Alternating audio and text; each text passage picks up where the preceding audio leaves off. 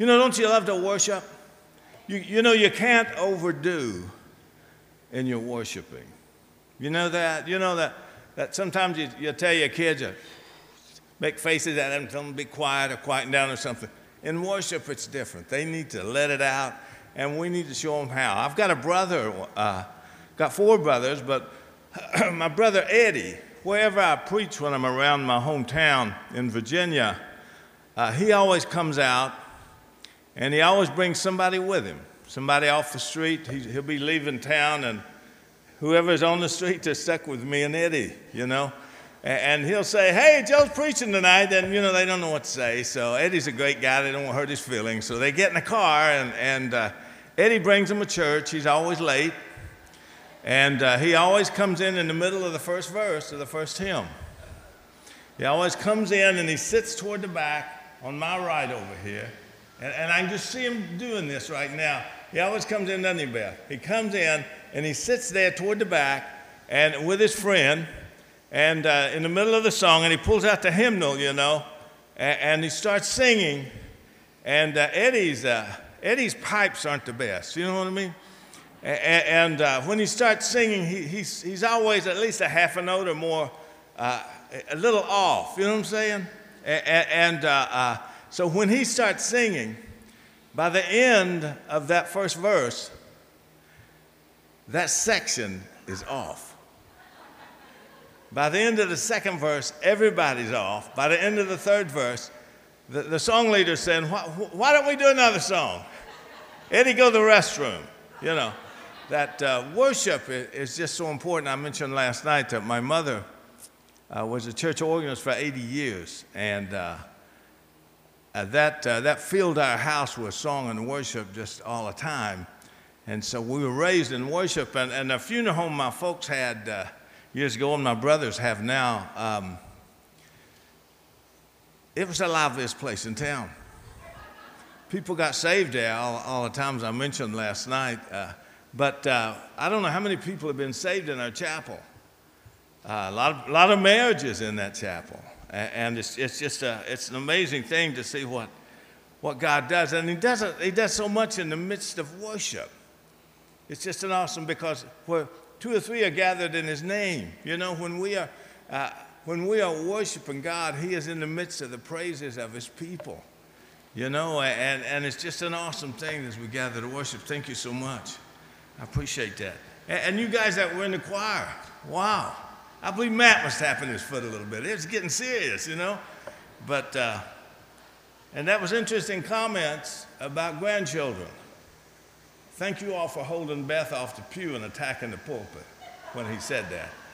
My wife has several thousand pictures of our grandchildren, and put it away, Beth. But worshiping the Lord, you know, is an awesome thing. And I was talking to a friend recently. He was talking about his church in Sevierville, which is near Gatlinburg. And he said the church is growing, and it's growing in people, but attendance is going down. And I said, oh, what do you mean it's growing in members and yet attendance is going down? And he said, that's because when people attend church just once or twice a month, they count themselves, they see that meaning that they are regular. And you know, you spend, when you were dating, you showed up at your girlfriend's house, you know, or your boyfriend's house, and you showed up at their house once or twice a month. Were you serious? Probably not. Goodness, Beth would have been mad at Yankee. You never would have known me, you know that? And everybody said, no, don't do that. But worship is so important. And I was sitting there and I was just listening and being blessed. And you have to jump in even if you sing like my brother Eddie. But I was just thinking, about how many people need this. Just wouldn't you think of a few heathens you know or you run around with? Wouldn't you like to throw them in the middle of this? You know what I mean? Just say, Lord, I'm gonna I'm going to praise some of my best buddies right in the middle of that. Do your work. Do your work. We hired the last church we served at, and I serve a little church now in retirement, but the last church that we served at in Kingsport, I brought a lady on staff that was that was steeped in discipleship, and because I believe that one great need in the church today is discipleship. That people, so many Christians today, don't know who they are. Like I saw my Harrison Ford last night. You know, he knew who he was anyway, didn't he? So many Christians today don't really know the benefits. You know, the many benefits, eternal and otherwise, that we get from following Jesus. And that's why I say we ought to be the most dynamic people on the face of the earth. And we miss out on that. So today, what I want to talk about, and I've changed this message, and I want to talk about how to get somewhere with Jesus. You know, I want to talk about how to get somewhere with Jesus. And I'll be mentioning some verses if you want to write them down. You know, so many people today do not have fresh footprints in their journey with the Lord. Our testimonies go back years and years and years, and we can hardly remember it now. I remember I had a meeting one time in the last church I was serving, and this guy got up. It was one of these financial things, you know, and this guy gets up and he shares about all he had done, you know, and it went back years and years, and he's sharing about all he had done. And when he was finished, and he did quite well, when he was finished, when he sat down by an elderly lady who looked at him and smiled and said, "Honey, do it again." And you know, we can look at the great experiences that we've had in our walk with the Lord, and perhaps he would say to us, "Do it again." You know, I look back at my life and see some things that I was involved in, and I know that I probably wouldn't be here if it wasn't for the prayers of my mother. When I was 18, I hitchhiked to Norfolk with a couple of buddies. Just got out of my freshman year of college and hitchhiked to Europe. We hitchhiked to Norfolk and got a job on a freighter, and spent 6 weeks going from Norfolk to Belfast, down to Dublin, up to Larne, over to Stronghouse, over to Edinburgh, down to London, down to Dover, crossed over the English Channel to Ostend, Belgium, Holland, Germany, Austria, Italy, Switzerland, France, Luxembourg, Iceland, and landed in New York City 6 weeks later with 86 cents, and I spent $200. And that's crazy. That's crazy. And you know, I look at that today and I say, do I take those kind of risks for our Lord? Do I get out there where the action is? So let me just share a few things with you this morning and talk a little bit about the fresh footprints that we need to be putting in our walk and in our learning and in our growing. There's so many times we go to the altar and we pray about the same things. You know, we pray about this defeat and this defeat and this defeat, and you begin to stop and you're thinking, you know, Lord, really, and spend some time with the Lord and say, Lord, help me with this. We can walk through this thing. We can walk in victory. Our witness can be a rich thing. It was David Seamands who said, the saddest thing in the church today is to see a half-filled Christian trying to overflow. And that's a wise statement, isn't it? The saddest thing in the church today is to see a half-filled Christian trying to overflow. Not too many years ago, we had a church, Beth and I were serving a church in Radford, Virginia. And in Radford, this professor from the School of Communication started coming to our church, and Dr. Ray Penn, just a brilliant guy, and he would, the only problem with him is when he would leave, he'd meet me at the door and critique my sermons. And my response is always, who asked you anyway? And you know, finally I told him, I said, listen to this accent. I said, my family doesn't even claim me. And you're trying to fool with that? And he got tickled. He brought me a gift. He brought me, remember this, Beth? He brought me a bonsai tree. A little bonsai tree. It's like 100 years old and it's about this big. And I said, that's nice. I always wanted one of those. And he said, the key, Joe, to keeping it alive is to keep it barely alive.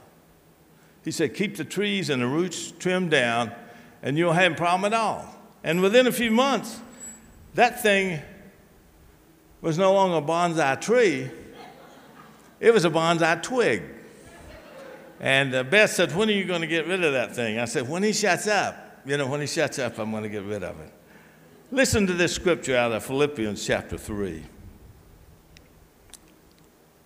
No, dear brothers and sisters, I am still not all I should be, Paul writes, but I am focusing all my energies on this one thing.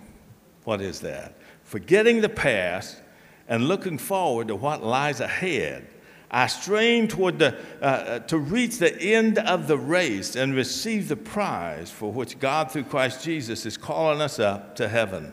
I hope all of you who are mature Christians will agree on these things.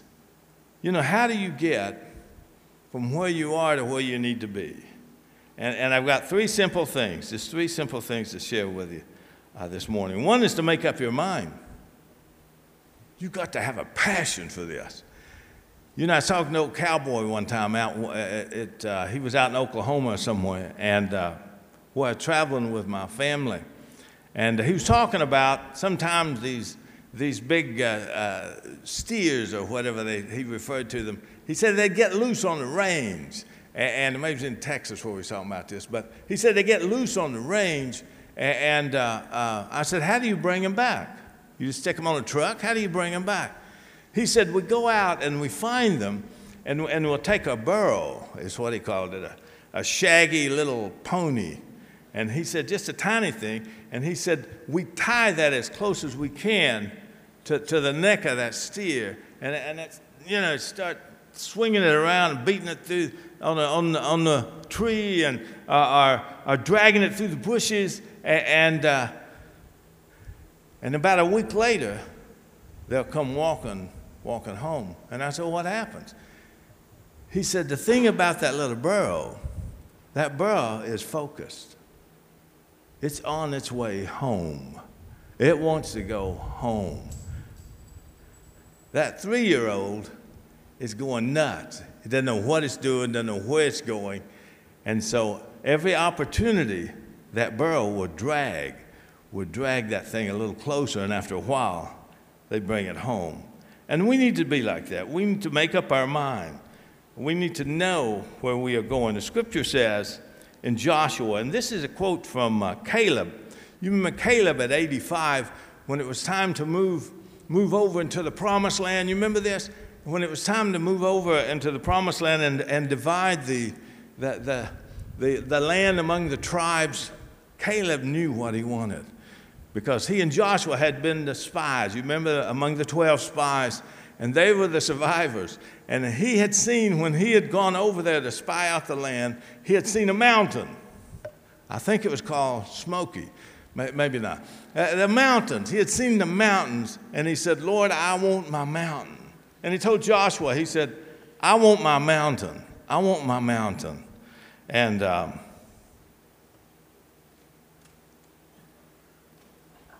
welcome. He said, I want my mountain. And you say, well, how could he ask for a mountain? Because he had been obedient with God. He had been obedient when they were fighting the giants. He had been obedient when God was calling him forth. He had been obedient, and he called forth and he said, Lord, I want that mountain. And you think, what would an old 85-year-old do with a mountain? Well, God has a mountain for us. And in Joshua 14, Caleb says, now give me this hill country that the Lord promised me that day. He knew he had paid the price. Emerson said this, great writer of yesteryear. He said, middle age middle age takes the lumber with which youth would erect a tower to the moon and fashions a chicken coop in the backyard. Why is that? Because they lose their vision, they lose their passion, they lose their drive. Solomon said, "For though a righteous man falls 7 times, he rises again." Whatever your situation, rise again, rise again. I remember one time Hannah and our daughter Hannah and we were driving home. Beth was somewhere up here, and we were driving home to Tennessee after Sychar, and we're going down the highway, and it's around Lexington. We got behind this car, and there were bumper stickers all over the back of this car, and one of them said, "Goddess," and the other one said, "Exotic Princess." And I thought, wow. I said, "Hannah, look at the back of that car. Goddess, Exotic Princess." And I said, "We got to see this lady, don't you think?" She said, "Get around it, Dad." So it was on the 4-lane, so I pulled up beside this woman, and she had this beautiful blonde hair, and I pulled up beside, and just as I pulled up beside, she turned to her left. Scared the liver out of me, it really did. I thought to myself, either she hasn't looked in the mirror lately, or she's driving a stolen car, you know. But that's the way she saw herself. And we look at ourselves and we say, how do we see ourselves? What do we see when we look in the mirror? Vince Lombardi said, that great philosopher of the Green Bay Packers of yesteryear, he said every ball game is decided by eight or 10 decisions that are made during the game. When you look at your own life, and you think back over your life, you can see 5, 8, or 10 decisions that you made that have put you where you are today. Is that right? You think about that later. He was so right in that. We need to think about those decisions in the future and begin to make some decisions that to follow Jesus and to get involved in Bible studies, to get involved in opportunities to where you can grow and become all that God has created you to be. You know, the mustard seed, and you know how Jesus said you got faith of a grain of mustard seed and you move a mountain. And you think, well, he hasn't seen some of the mountains I've hiked, you know. He hasn't seen some of the places I've been. Yes, he has. We say, well, how can that tiny bit of faith move a mountain? You say, I'm not sure I believe that. Well, let me ask you an easier question. Do you think something the same size can take a bodybuilder, a weightlifter, to his knees? You ever heard of a kidney stone? You say, well, that's a figment of, do you say that's a figment of my imagination? No. But as real as that is, that faith, that small faith, can move that mountain that's keeping you from becoming all that God has called you to be. In 2004, I think 4 or 5, Alcoa, where we used to live in Tennessee, I was playing for the state championship football. They do that a lot. They've won, I think, 11 since 2000. And they live for football, but great coaching. But anyway, they were playing a place called Huntington, and they quickly were winning the game 20-6. And you know, I'm watching this thing, and I'm thinking, well, this is easy. 20-6, nothing to that. And in no time at all, they outscored Alcoa 35-6. So the score became 41 in favor of Huntington, 41-26. You see that? The coach called a timeout, and he called the players in. And when they came in, he said this to them. This is all he said. Quit playing scared. Quit playing scared. He said, now go out and play the game. They went out and scored the next 26 points and won that game 52-41. But he said, quit playing scared, and I want to say that to you. Quit playing scared. Quit playing scared. Make up your mind. Secondly, get your faith in gear. And we talked about that with this mustard seed thing. But faith is the currency of heaven. It's one that opens the markets of eternity. That with faith, walking faith in Jesus, what it can do is incredible. You know, there's 2 occasions in the Bible that amaze Jesus. Now think about this. 2 things amaze Jesus. In Hebrews 11:6, where it says, it is impossible to please God without faith, okay? That is the background, I would have to say, although it's written later, that is the background that we further. 2 things that amaze Jesus. Number 1, this is Matthew 8, you know this. When Jesus heard people questioning now, this is when the Roman soldier came to Jesus and he said, Jesus, my servant's sick.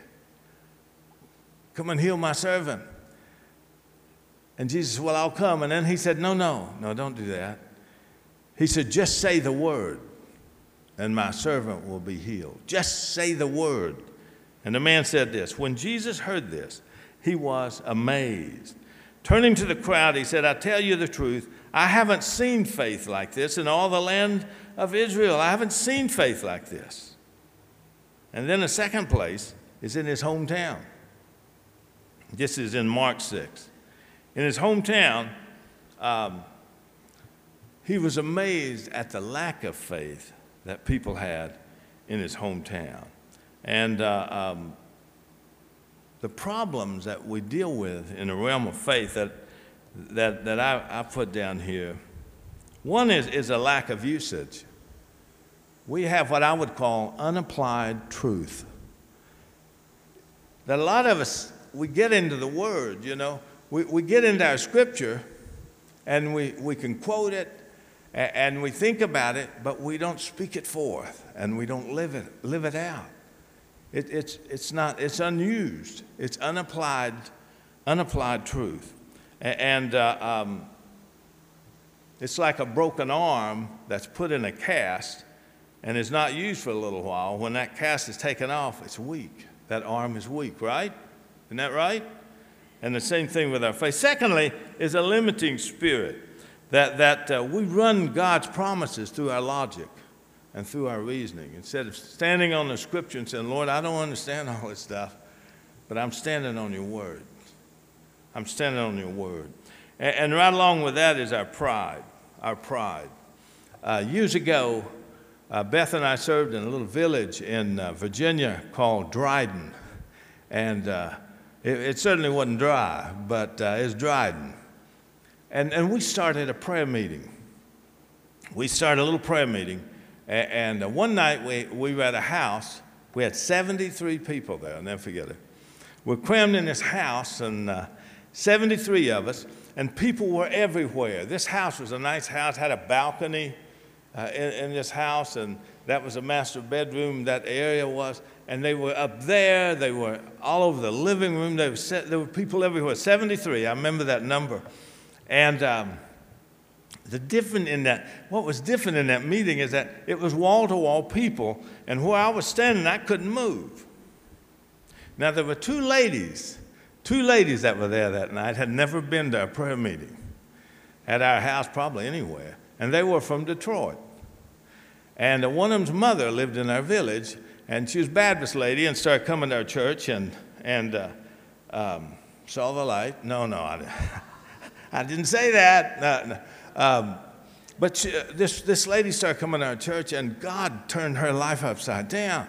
And she became just inflammable material. That woman was awesome, her witness. And so her daughter lived in Detroit, and she owned a real exquisite ladies' clothing place there. And she and a friend came down to see her mother. And so they came to the house because they told us, they said, we're going to have to kind of help people up this mountain. The house was in the mountain, and there was no parking much up there, so we just had to keep making trips up there. And those ladies were at the house, and everybody that came into our house, they'd grab us and hug us and say, "Praise the Lord, Joe," or "Praise the Lord, Beth." You remember this? And so those ladies were watching, and I saw them. They just went, just kind of put their head back, and I thought, "Oh, brother." And anyway, we got up on the mountain, and so we had a great time of fellowship and had a time of teaching. And those two ladies were sitting on the couch right across from me. I couldn't get to them, but they were right there. And one was sitting by her mother, and the other lady was on her other side. And so I was getting ready to kind of close this thing out. I was getting ready to close it out. And my brother Eddie, the great singer, was sitting over on the fireplace, this huge fireplace. And there was a guy there with him. And Donnie was his name, and he stuttered a little bit. And Eddie said, "Joe, wait a minute." And I said, "What's up?" He said, "Donnie wants to get saved." And I said, "Well, okay. You want to get saved, Donnie?" And he said, yes. I said, "Well, okay, let's pray for Donnie. I can't get over to him." So I said, you around him, just kind of put your hands on him. And I said, and so my brother was there, and some others put their hands on Donnie, and I led him in the sinner's prayer. I was getting ready to lead him in the sinner's prayer. And before I could get that thing started, the lady who was the friend of the older lady's daughter said, "Wait a minute." And I said, "Well, what's up?" She said, "I want what he wants." And the other lady said, "Me too." So that night, 3 people met Jesus. They met Jesus. And you know, that's an awesome thing. Pride has to go to the side. I had a friend tell me that you never understand the Bible until you do it. It said you never really understand what it means until you walk it out. And that's so true. You with me? Let's move on. Just a couple other things here. Another thing, a third thing, is you need to break up your will. You've got to break up your will. Yeah, you know, heart attacks are the leading cause of death in America, and a lot of it will come through the hardening of the arteries. And that comes from years of hard work, years of Big Macs with bacon, years of number 3, 8 count at Chick-fil-A, you know, that it takes years of the best fries in the world at McDonald's. It takes years of hard work. Amen? Yeah. But the hardening of the arteries, it brings blockage, and it causes some major problems.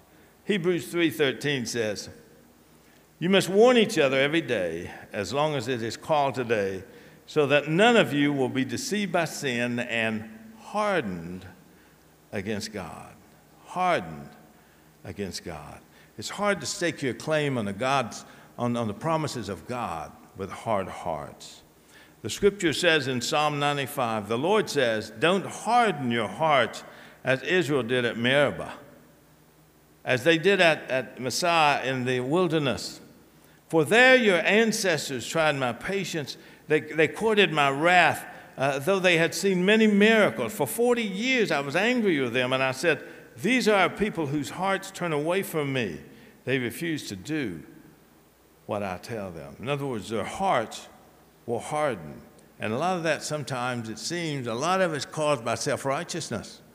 And hard hearts are not a good way to see the hand of God move. Jesus said he looked around angrily. This is Mark 3. And he saw a man there with a crippled hand. And he turned around, and people were not believing, and they were making fun of him. And it says, because Jesus was deeply disturbed by their hard hearts, he says to the man with a withered hand, he says, "Stretch out your hand." And the man reached out his hand, and it became normal again. And then a fourth thing, a final thing, is you need to take up your cross. You know, in 2 Samuel chapter 24 and verse 24, right at the end of of that book, 2 Samuel. David, God's upset with David because there's an enemy, a formidable army coming against him, and he sends people out and says, we've got to count the number of people coming against us to make sure we can win this battle, and that upset God. He said, we don't worry about numbers. That's the Methodists of the 21st century. We don't worry about numbers. And he said, I'm in charge here. And David realized his mistake. And David was told by God, he said, go to Araunah, the Jebusite's house, and build an altar on his threshing floor. So he goes to Araunah's house, and Araunah was so excited to have the king there. He said, I will give you my threshing floor. I'll build the altar for you. And David said this, great statement. He said, I'll not make an offering to God that doesn't cost me something. So we say, what is our sacrifice? What does our commitment to God, what does it cost? 1 day and 7, $1.10? What does it really cost? How much do we have involved in this thing? You know, what is that? What is that? Jesus said to his disciples, if anyone would come after me, he must deny himself and take up his cross and follow me. For whoever wants to save his life will lose it. And whoever loses his life for me will find it. What good will it be if he gains the whole world, yet forfeits his soul? What can a man give in exchange for his soul? I recall reading some time back about a conversation between Stephen Jobs of Apple, and John Sculley, who at that time, this was in the 90s, early 90s, he was with PepsiCo. And they were discussing, because Stephen Jobs was trying to woo him away from PepsiCo or Pepsi, trying to woo him away from that company and become the CEO of Apple. And they kind of went back and forth, and finally they're sitting in a restaurant, and John Sculley looked across the table at Stephen Jobs and said, I don't want to lead Apple. He said, I don't know anything about computers. He said, I've been in food services all these years. I don't know a thing about computers. And Stephen Jobs, it is said, rose up from the table and leaned over the table and looked at him and said, do you want to spend the rest of your life making sugared water, or do you want a chance to change the world? Do you want an opportunity to sell sugared water, or do you want an opportunity to change the world? C.T. Studd, the great minister, really, of yesteryear, and had been a star cricket player or something in England, he made this comment. He said, some wish to live within the sound of church or chapel bell. He said, I want to run a rescue shop within a yard of hell. In other words, I want to be in the midst of the challenge. I want to pay the price to make the difference. How much is it costing you to follow Jesus? Robert Louis Stevenson said this when he was just a kid, and he recorded this in his diary several years later so he wouldn't forget it. But when he was a child, he was looking out the window one night, and there was a lamplighter walking down the street. And this is years ago when they had to go from lamp to lamp, or what we call these light poles today, and they'd have to light each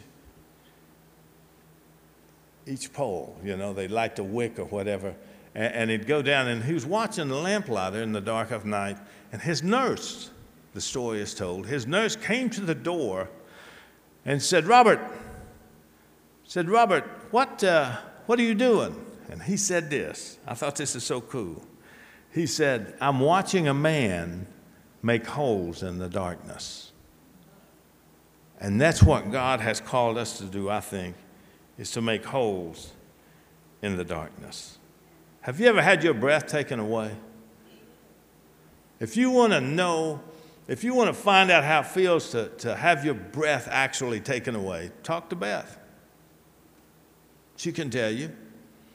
I remember when I was playing ball at seminary, playing flag football, and I was playing offensive end. And I had this guy watching me, a tiny guy, And I just kind of nodded to the quarterback and gave him a head like that. And he saw this little guy watching me. And he knew that I could outrun that guy and he could throw me an easy pass. The only problem in what he didn't know is how sharp that guy's elbows were.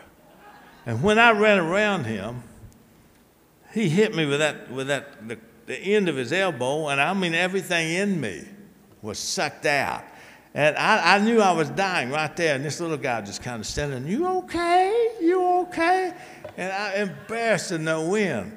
But to have our breath knocked out of us, listen, that's the way it ought to be in our walk with Jesus. That kind of passion, that kind of excitement, that kind of love, that kind of desire to serve him. Maxie Dunham, and I close with this. He said, now listen to this, Maxie Dunham. He said, who we think Jesus is and for what purpose he came determines our understanding of salvation and discipleship. Do you hear that? Who we think Jesus is he our Lord? Is he really our Lord? Who we think Jesus is and for what purpose he came determines our understanding of salvation and discipleship. What we believe Jesus can do for persons and for society gives shape to a congregation's life. What do you or what does your church believe about Jesus? Think about that. Isn't that an awesome statement? I wish I'd said that. Goodness. Think about, what do you think about Jesus? Is he truly the Lord of your life? Let's pray together. Father, we thank you. We thank you that as we gather before you now, that you are always willing to receive us. We don't know anybody in the world like you, Father, that you're always willing to receive us. You're always willing to listen to us. You're always willing to just kind of take us in and hug us and receive us. Father, I pray right now, when we look at our lives, that we'll be honest and say, what do I think about Jesus? What is his place in my life? What am I missing out because I'm holding back? What is my altar? What is my commitment to him, to Jesus? What is that costing me? Father, I pray that your Holy Spirit would open the eyes of our heart, that we might see ourselves as you see us. Because we know when we get your perspective, we get your wisdom.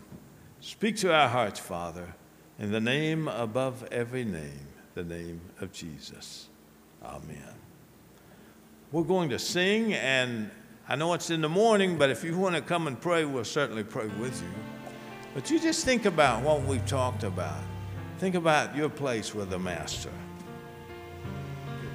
Let's sing Spirit of the Living God. Spirit of the living God, fall afresh on me. Spirit of the living God, fall afresh on me. Break me, break me, mold me, use me, use me. Spirit of the living God, fall afresh on me. Where he leads me, I will follow. Where he leads me, I will follow. Where he leads me, I will follow. Where he leads me, I will follow. I'll go with him, all the way. Break me, break me, mold me.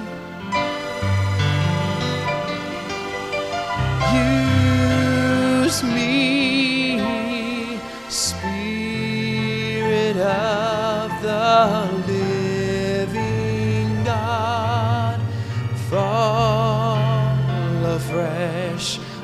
on me.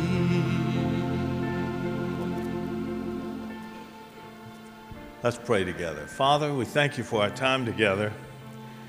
We thank you for the blessing of being at Camp Sychar, for the opportunity that our ancestors have opened the door for us because they were concerned about this generation passing it on.